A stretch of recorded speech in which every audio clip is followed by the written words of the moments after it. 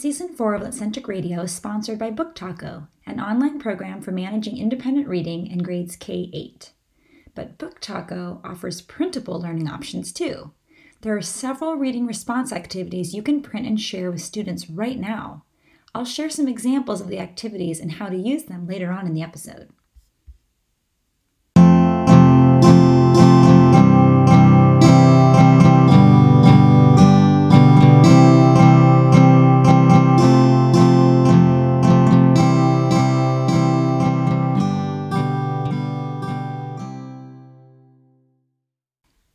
Hi, welcome back to Litcentric Radio, the podcast that's a literacy coach in your pocket. I'm your host, Dr. Julie Webb. Well, I hope that all of you are taking good care now that just about all of us are working from home, teaching and learning from home, and hopefully staying at home as much as possible. I know that's very hard to do with the modern lives that we lead, but even so, I hope that you're taking good care of those you find most dear, and you're staying in touch as best you can. I know that we're doing our very best. Both my husband and I working from home at the same time, plus our daughter, Natalie, our first grader, who's home doing homeschool with us, and just the challenges of, being all under the same roof at the same time, all the time, but also, missing friends and neighbors and loved ones. And it was actually really sweet last night. We had Natalie texting with her great-grandmother, who's in her mid-80s and almost 80 years older than Natalie, which is kind of amazing to think about. And I was just so delighted that how much joy they were bringing to each other in those simple little texts and all the funny little emojis they were sending back and forth. And I'm always very impressed and proud actually of how her great-grandmother has embraced using a smartphone and texting at her age. And I know that wasn't easy for her to do, but when she saw the benefits of connecting with those she cares about, she really embraced it and has done remarkably well, I think. I was just really impressed, and we had a lot of fun chatting with her that way last night. And keep checking in on, like I said, those we care about most, even though we can't be there physically, just doing the best we can to support each other. And I have some news to share with you. It's about the podcast. It's not going anywhere, so I don't want you to think that. But I do have a new concern that I've taken upon myself to try to solve this problem. And it really does affect the podcast, and I hope not too negative of a way. And it's something that makes me quite sad, but it's really about the read alouds that we do on the podcast. Before I started the podcast, I did what I thought was my due diligence of trying to understand copyright law and intellectual property law. And by looking up, I know that I'm not trying to represent the books that I read on here as though they are my work, because of course they certainly are not. That's very clear, I hope. But just that I wanted to expose teachers in particular to wonderful books that they may not know about, that may be collecting dust on library shelves at their school, or books that, again, are very, amazing and wonderful that you may want to go and purchase. And because I want us to be purchasing wonderful children's literature and sharing it with our students. And that was always my intention of the podcast, is supporting you and finding wonderful books to share with your students. But what I'm concerned about is copyright law and the fair use of those books. And so I actually re-looked up and kind of re-researched the copyright law, and it really has come to mind lately because of the international pandemic that we're experiencing right now, and all of these different book publishers creating new statements and what they feel are new, looser regulations temporarily for reading books aloud online and things like that. And of course, that relates to what we do here on Litcentric Radio.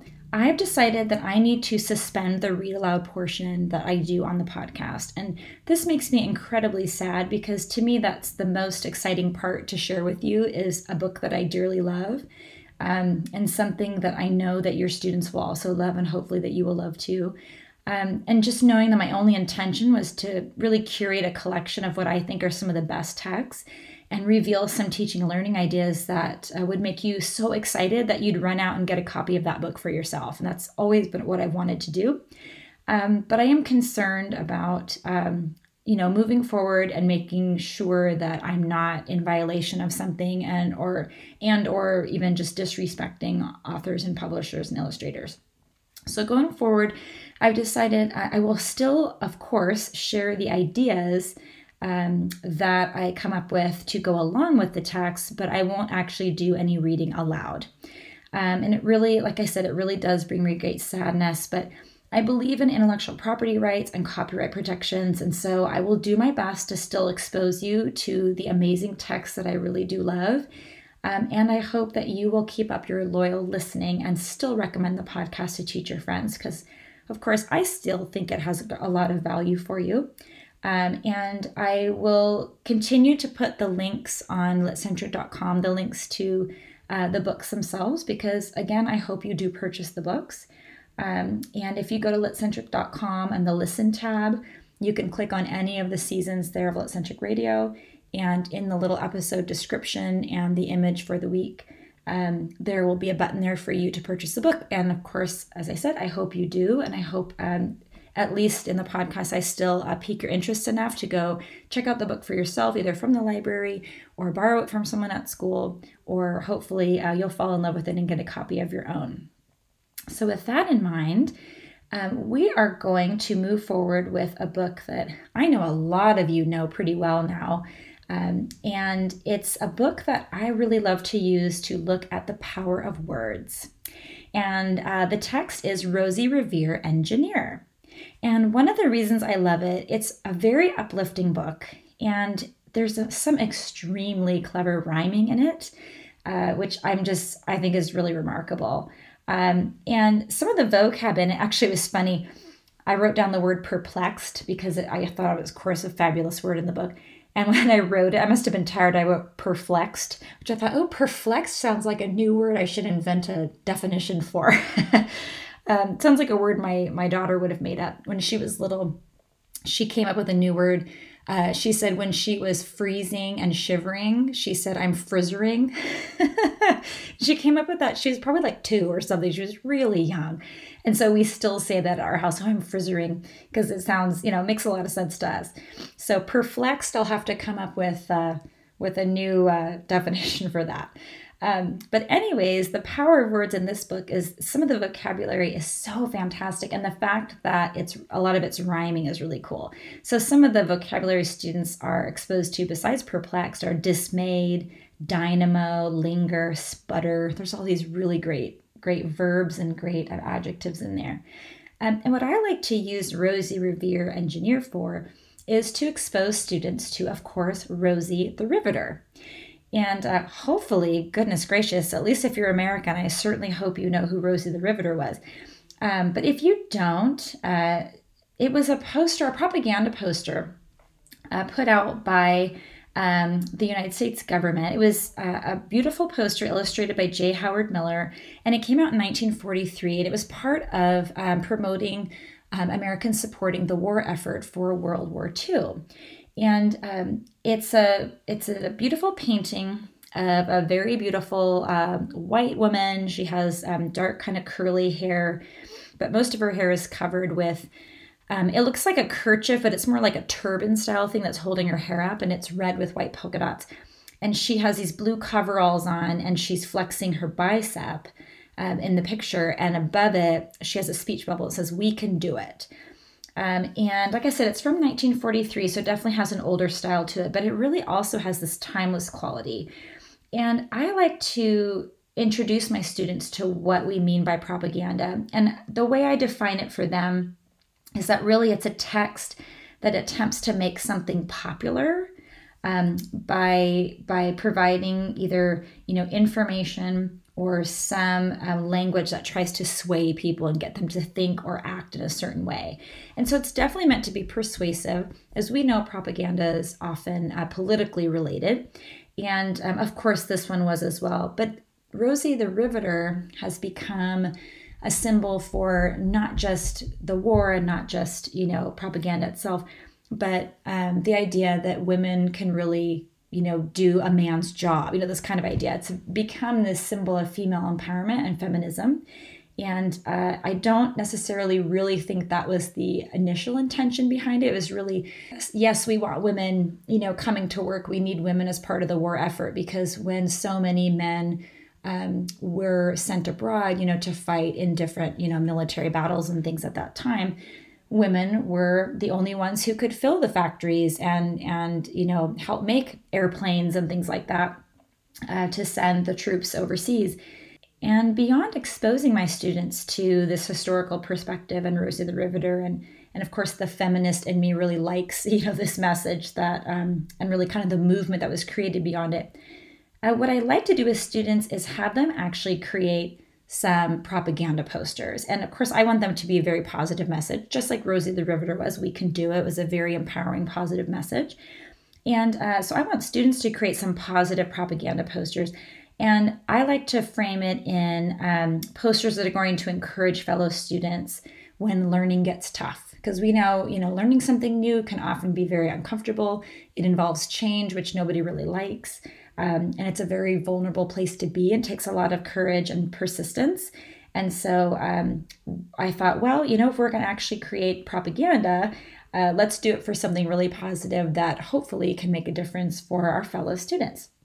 And the task that students do really involves them doing some research and trying out different artwork and different slogans that they write, and having different people vote on the ones they think are the best. And so they get some instant feedback through the drafting and revising processes, and then come up with a final product that then we can display and hopefully get those positive vibes going across our school. So we're going to take a look at today's text, Rosie Revere Engineer, by understanding it through that lens of the writing task and the power of words. And as I mentioned, instead of reading the text, which I no longer will do it in their entirety, I thought I could give you a synopsis of the book and then also hopefully read you a quote so you get a sense of what the wording is like and how the author's style works. So the summary of this book is that Rosie is a student in Miss Greer's second grade class, and she loves to invent things and build things and design things, but she's too shy to do it in front of others. She always does it in secret, but she does show them to her family members. At least she did when she was young, and she always got this great response from them. Like she would make like a cheese hat and all these kind of funny things that she thought were very important inventions. And her family loved them. And then one day she shared an invention with her uncle, and he laughed hysterically at it. But he laughed because it brought him so much joy. But of course, Rosie interpreted that as, oh, this invention is silly and it doesn't matter. So that's when she started to design things in secret and no longer share her inventions. And then one day, her great-great-aunt Rose shows up for a visit, and she's her favorite relative. And she comes along, and of course, great-great-aunt Rose was a Rosie the Riveter. So she explains a little bit of that to little Rosie, and she encourages her, to continue to design things and invent things and build things. And when Rosie has some failure with one of her inventions, and her aunt laughs, of course, she has these terrible flashbacks of, her uncle laughing, and she feels like a failure all over again. And her Aunt Rose says, well, no, this just shows that your idea actually has merit, right? And you've got to keep going. Like, yes, you failed this first time, but the next failure will be a little bit better and a little bit better, and you've got to keep inventing. So she really kind of finds her stride with the encouragement of her aunt. And then in the end, she no longer, designs and builds in secret. She actually shares and inspires her whole class to kind of be more innovative and think this way. So one of the great quotes from this book is when great-great-aunt Rose shows up. And this whole book is written in a long-form poem. And so here's what an excerpt is. It's just one stanza. And of course, this is a quote directly from the text. And that's how it went until one autumn day, her oldest relation showed up for a stay. Her great-great-aunt Rose was a true dynamo who'd worked building airplanes a long time ago. She told Rosie tales of the things she had done and goals she had checked off her list one by one. So you get a sense of, of the style of the text and of all of Andrea Beattie's books in this character grouping all sound this way. And they're just really lovely, and the cadence is really kind of complicated, and it's just very sophisticated poetry storytelling. And I really love them. My daughter loves them, and I know a lot of other parents really enjoy reading these to their children. It's important for the modern classroom to have access to quality online learning materials, and Book Taco offers so many options, including practice activities, games, videos, and more. But what you might not realize is that Book Taco has activities students can do offline as well. When students choose a book from Book Taco's 30,000 plus collection, there are printable activities to match. Everything from plot diagrams to story mapping to nonfiction book reports. It's easy to find a printable to match the text students are reading, no matter the text type or genre. That flexibility makes Book Taco an easy choice for teachers. And speaking of choice, you can leave that up to students, or you can turn activities on or off depending on the book, the student, or the time of year. It makes the collection of printables a great tool for differentiating reading in your classroom.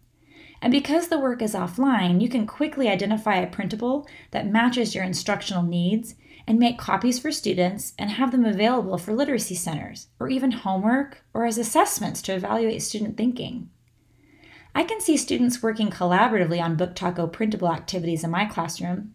Students who read the same book could have a discussion using a printable as a starting point, then complete the task together.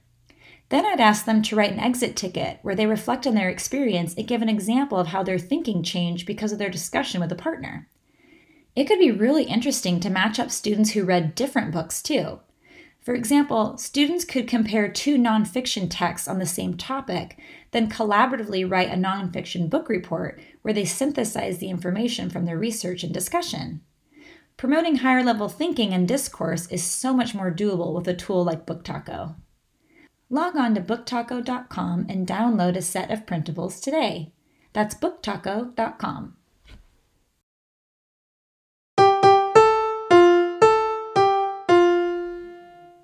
So when my students and I finish enjoying Rosie Revere Engineer, we like to dive into our propaganda poster writing task. And to do this, we need to design a bridge chart together that is going to support our understanding of how that particular poster came to mean certain things, both in the context of the World War II war effort, and also even how it's come to mean, other things even today in 2020. And of course, the lesson that accompanies this episode, number 40 of Litcentric Radio, is available at litcentric.com in the shop tab. That'll take you to, there's a whole tab in there, or picture in there, that says Litcentric Radio. And that's where you can access the growing bundle of lessons that go with the show. So since this is episode 40, that means we already have 40 lessons in there. And I give you the actual drawing of what the bridge chart looks like, as well as the text-dependent questions that are going to align really clearly with that chart, and the articulated writing task that goes with it. So I give you a sense of what that is here, enough that you can definitely try it on your own. And of course, I encourage you to go out and get the book. But if you want the more detailed version, you should definitely check out the growing bundle of lessons in that shop tab on litcentric.com. And in that lesson set, I actually can't print the Rosie the Riveter poster because that would be, again, a copyright violation. It's very easy, though, to Google that and find an image, and you would be allowed to print that, I believe, and show that to your students as an example in class. But you can also do what I'm going to do here on my bridge chart is I'm just going to do a quick sketch of some of the portions of the chart. But in class, you could definitely show the kids the chart and then just draw lines and label the different symbols that we're going to talk about. So you can decide how you'd like to do that. But just so you know, I will not be printing or making that available. That's definitely something you're going to have to take a look at for yourself and show your students.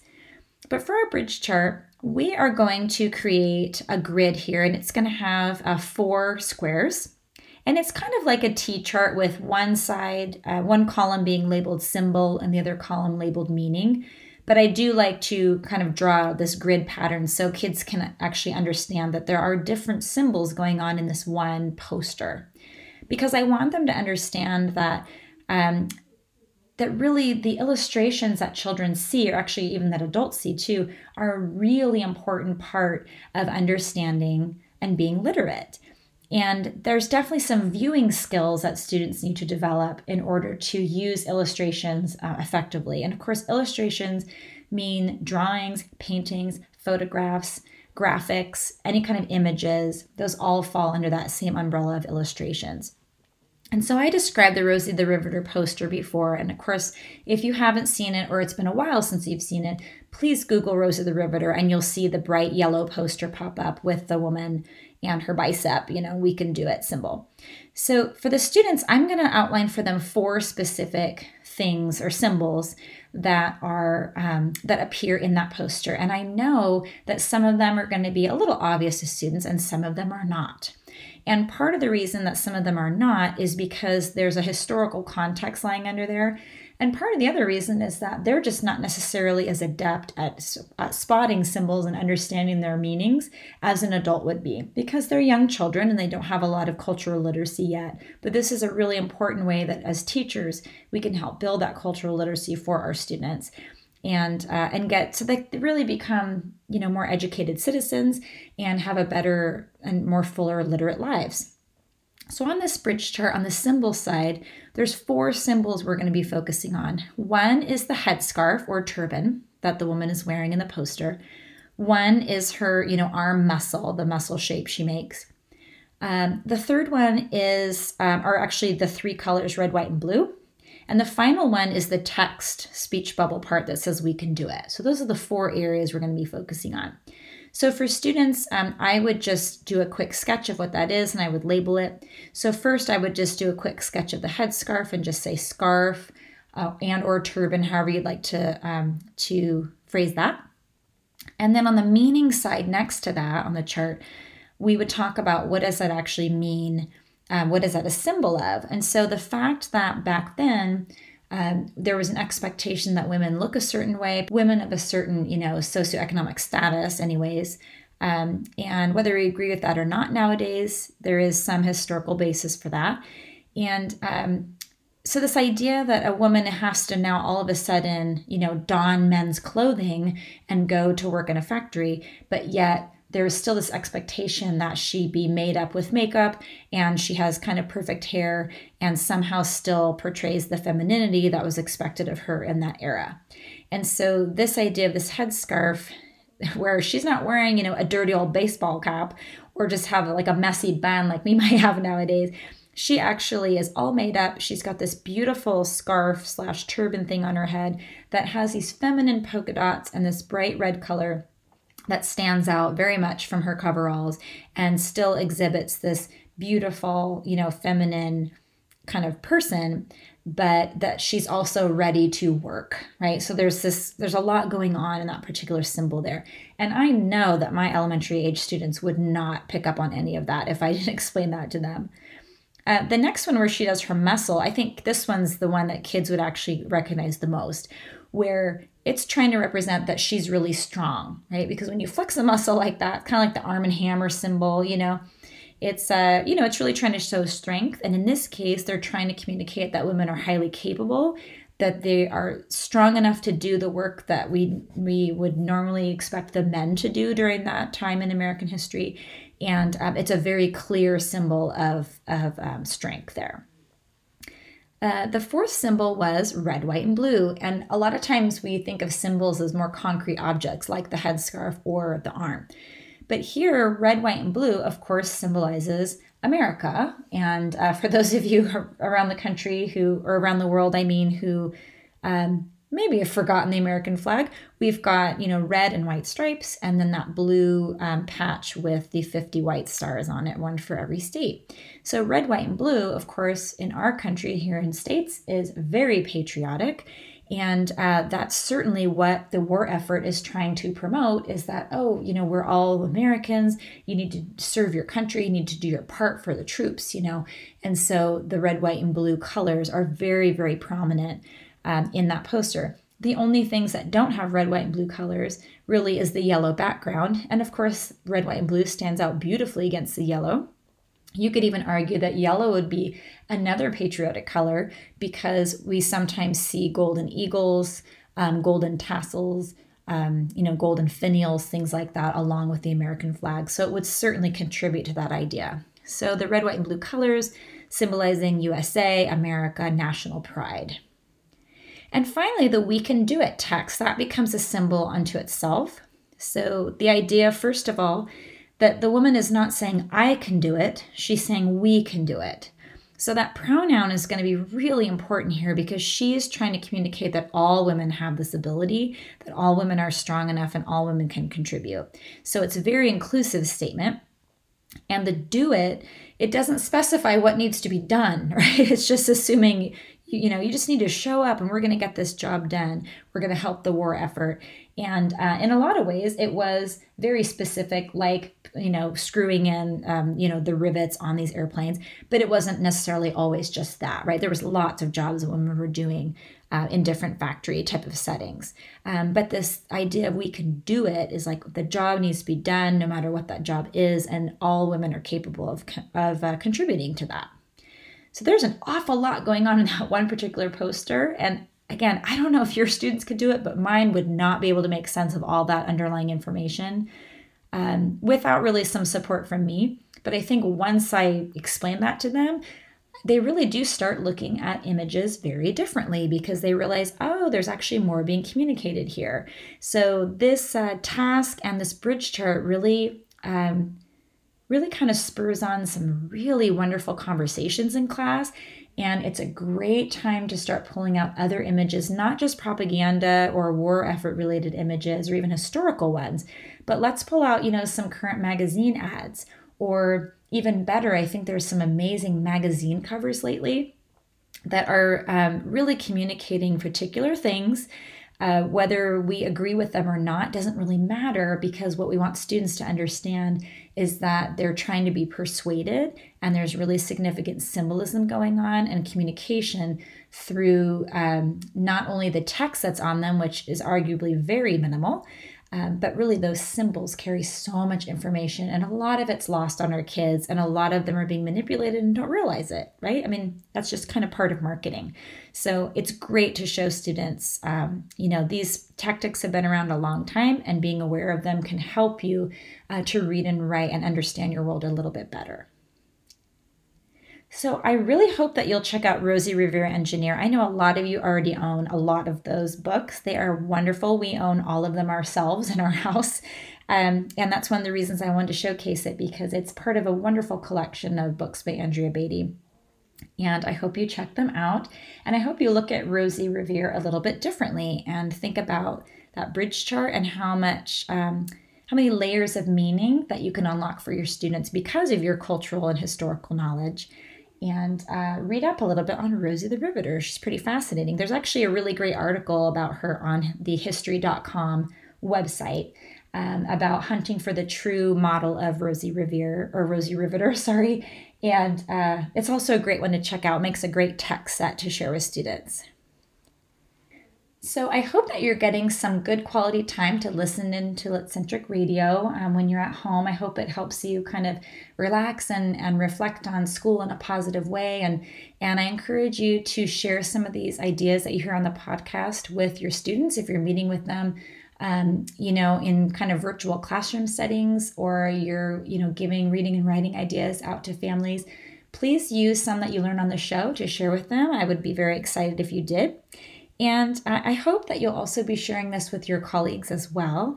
And if you haven't given us a rating or review on iTunes before, I would be very grateful if you would, please. If we could get 5-star reviews and ratings on there, that really helps us to get noticed on iTunes and get in people's feeds and help them discover the show and hopefully get some real value from the ideas that are shared here. As always, you can find me everywhere on social media at Litcentric, and I hope you're taking very good care and have a great day at school, no matter what your school looks like nowadays.